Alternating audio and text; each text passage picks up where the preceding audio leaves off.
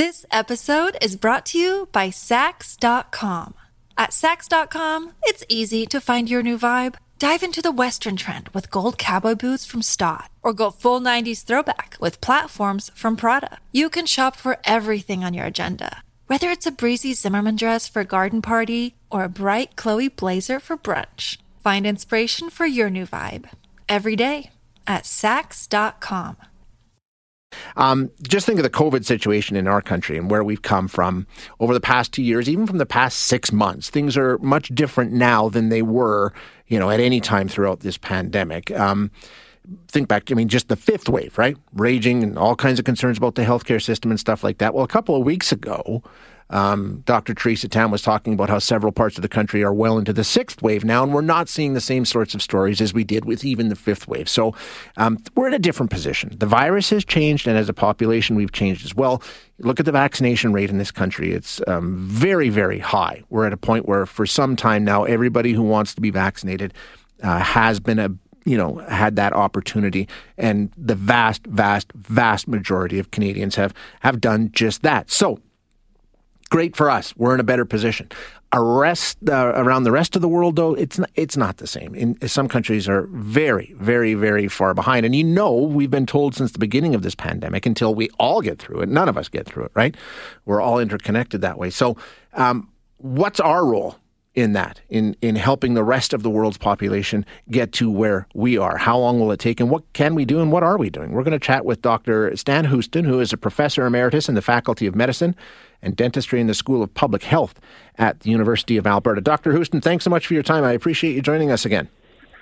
Good morning, Shay. Once again, thanks for your interest in this topic, which I think is important. I think it is too. Canadians. Yeah, I think it really is too. And like I say, I think we sit in this country in a rather privileged position and take a look around and say, oh, it looks like, a lot of people will tell you the pandemic is over. I know a lot of people will tell you it's not, but it's different. It's very, very different, and I believe that's because of vaccines. But when you take a look at other countries around the world, a lot of them are nowhere near being in this position, right?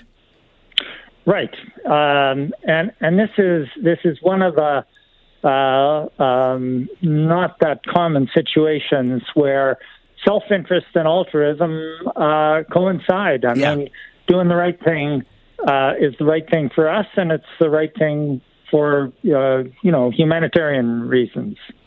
When we take a look at where we are in terms of other countries around the world, how big is the gap, Dr. Houston? In some cases, I know there's going to be countries that are probably just bouncing along with a mere fraction of their population, but how wide is the gap? Is it like 10 countries that are running away with it and are up at 80, 90%, and the rest of the world is lagging far behind, or is it closer than that? Well, there's a broad spectrum, but the extremes would be a few countries of which we are, fairly close to the top, I guess. I think Portugal and Spain are doing very well. But particularly a number of countries in Africa have very low vaccination rates, like maybe 15% have had a single dose. And in fact, some of those vaccines are of questionable efficacy. The Chinese vaccine has been widely used, and it really doesn't seem to be as effective, especially. Of course, all vaccine efficacy is evolving as the virus is evolving, but the Chinese vaccine seems to be less effective. Now, from the very beginning, right from the start, in terms of vaccine procurement, Canada has proudly and loudly claimed that we will be a leader in getting vaccines to needy countries. What kind of progress have we seen? Are we following through on that? We have not entirely walk the walk. We at a time when we were not actually. This episode is brought to you by Sax.com.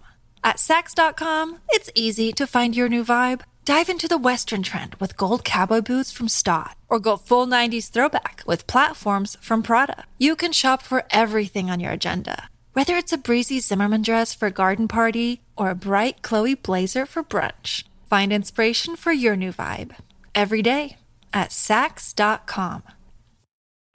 Delivering vaccine, we had a huge stockpile in Canada, enough for several doses for every Canadian, so more than we needed by any reasonable indication.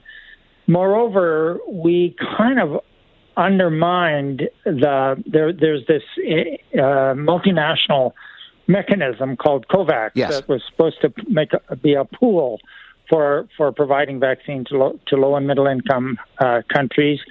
And we kind of undermined that because we went and made a bilateral deal with one of the providers in India, which COVAX had asked us not to do because they were supposed to be providing to COVAX, not to rich countries. Gotcha. Okay. Now that we're in the position where we are, where I don't think the demand for vaccine is anywhere near where it used to be, are we starting to ramp up what we're doing for other countries? Is that happening at a better clip now than before? Yes, I would say that it is.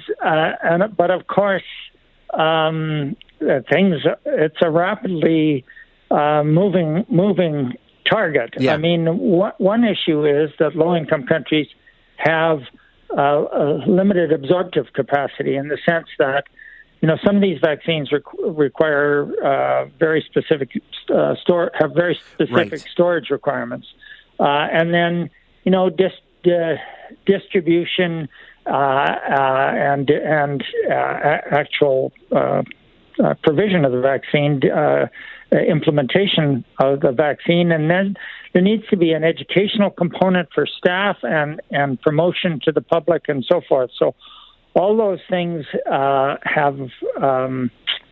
require time and money, and then of course there's issues of vaccine acceptance, which are culturally a little different in each different place, but some of those countries are having some of the same issues that we've seen, well, especially in the States, with various ideas about the vaccine.